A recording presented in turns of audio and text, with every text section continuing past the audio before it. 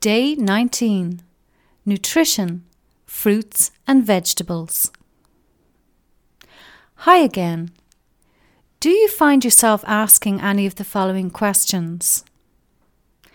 Am I too fat or too thin? Have I eaten too much or too little? Have I made the right choices? Am I exercising enough? Am I doing the right thing? When faced with a choice, do you ask yourself, what is the best choice? And what is the best choice? It's the one that you make. The worst thing would be not to make a choice for fear of failing. Go ahead, go on.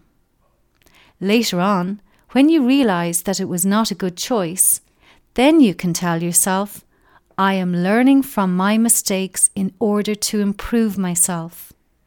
I have a wonderful opportunity to grow, to become a mature, responsible person. This is the secret to a successful life. Love yourself with all your faults. Do not aimlessly accept answers to your questions from others. Study the situation and make a decision based on how you feel.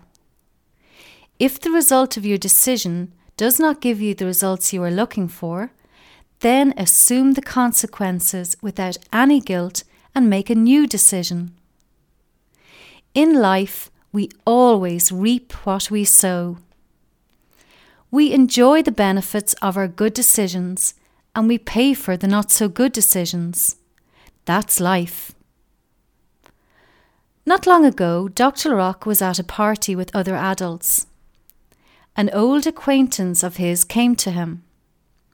She was very skinny, and he actually wondered if she was anorexic. She told him that she had recently seen him on TV. She congratulated him and immediately told him that she was a vegetarian. He had not asked her about her weight or diet. She seemed to want to justify her choices, saying, I cannot eat meat, all those poor animals that they kill. I only eat fruit and vegetables. I want to know what are the best ones for my health. Dr. Larocque answered her by saying that there were no miracle foods.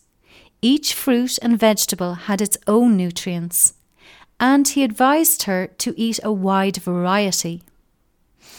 She continued to tell him that she had recently read that fruit and vegetables had an anti-cancer effect and asked if that was true. Dr. Larocque told her that it was true and that there was more and more research on fruits and vegetables, and each week we are discovering interesting properties in these foods. A researcher, Richard Benavou, an internationally renowned specialist in treating cancer in children, exposed the cancer cells of a child's brain to vegetable juice made of tomatoes, cabbage, garlic and beet. These cancer cells had been very aggressive and no treatment had been effective on them. The vegetable juice had been able to stop development of the cancer cells. Now, specialists at this hospital offer children with cancer a diet rich in vegetables to complement their chemotherapy. She continued to ask why Dr. Larocque recommended to eat a wide variety of fruit and vegetables, and he really felt like he was being challenged. He told her that it was because of the combination of the vegetable molecules that provided the protective effect. She told him that she had the impression that our ancestors ate better than we do, to which Dr. Larocque agreed. In the last 50 years, we have neglected the knowledge our ancestors accumulated over 200,000 years. We have replaced fresh products with prepared ones, which do not contain much of the essential nutrients. She continued her line of questioning, asking if we were paying the price for our choices. Dr. Larocque replied telling her that most of the diseases affecting our country came from the way we live and the way we eat.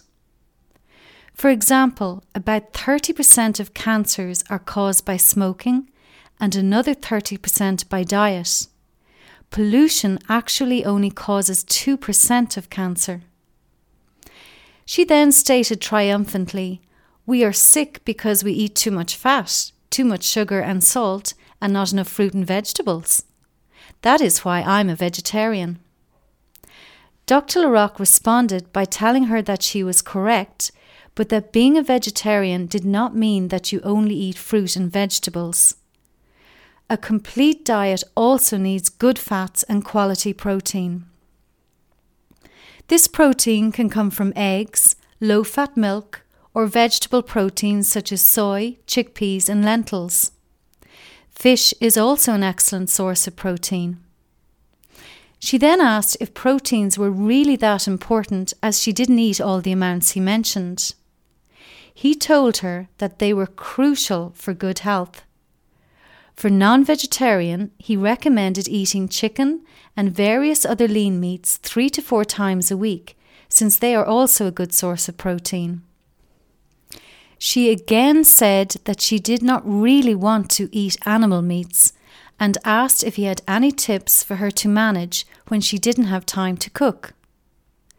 He suggested that she take high-quality protein supplements, mainly made from milk protein or soy, yet completely compatible with vegetarian diets. He did not give her time to ask any further questions and pointed to the buffet, recommending they eat. Looking at the buffet, she asked again, what should she eat? To which Dr. LaRocque replied, "It's your choice."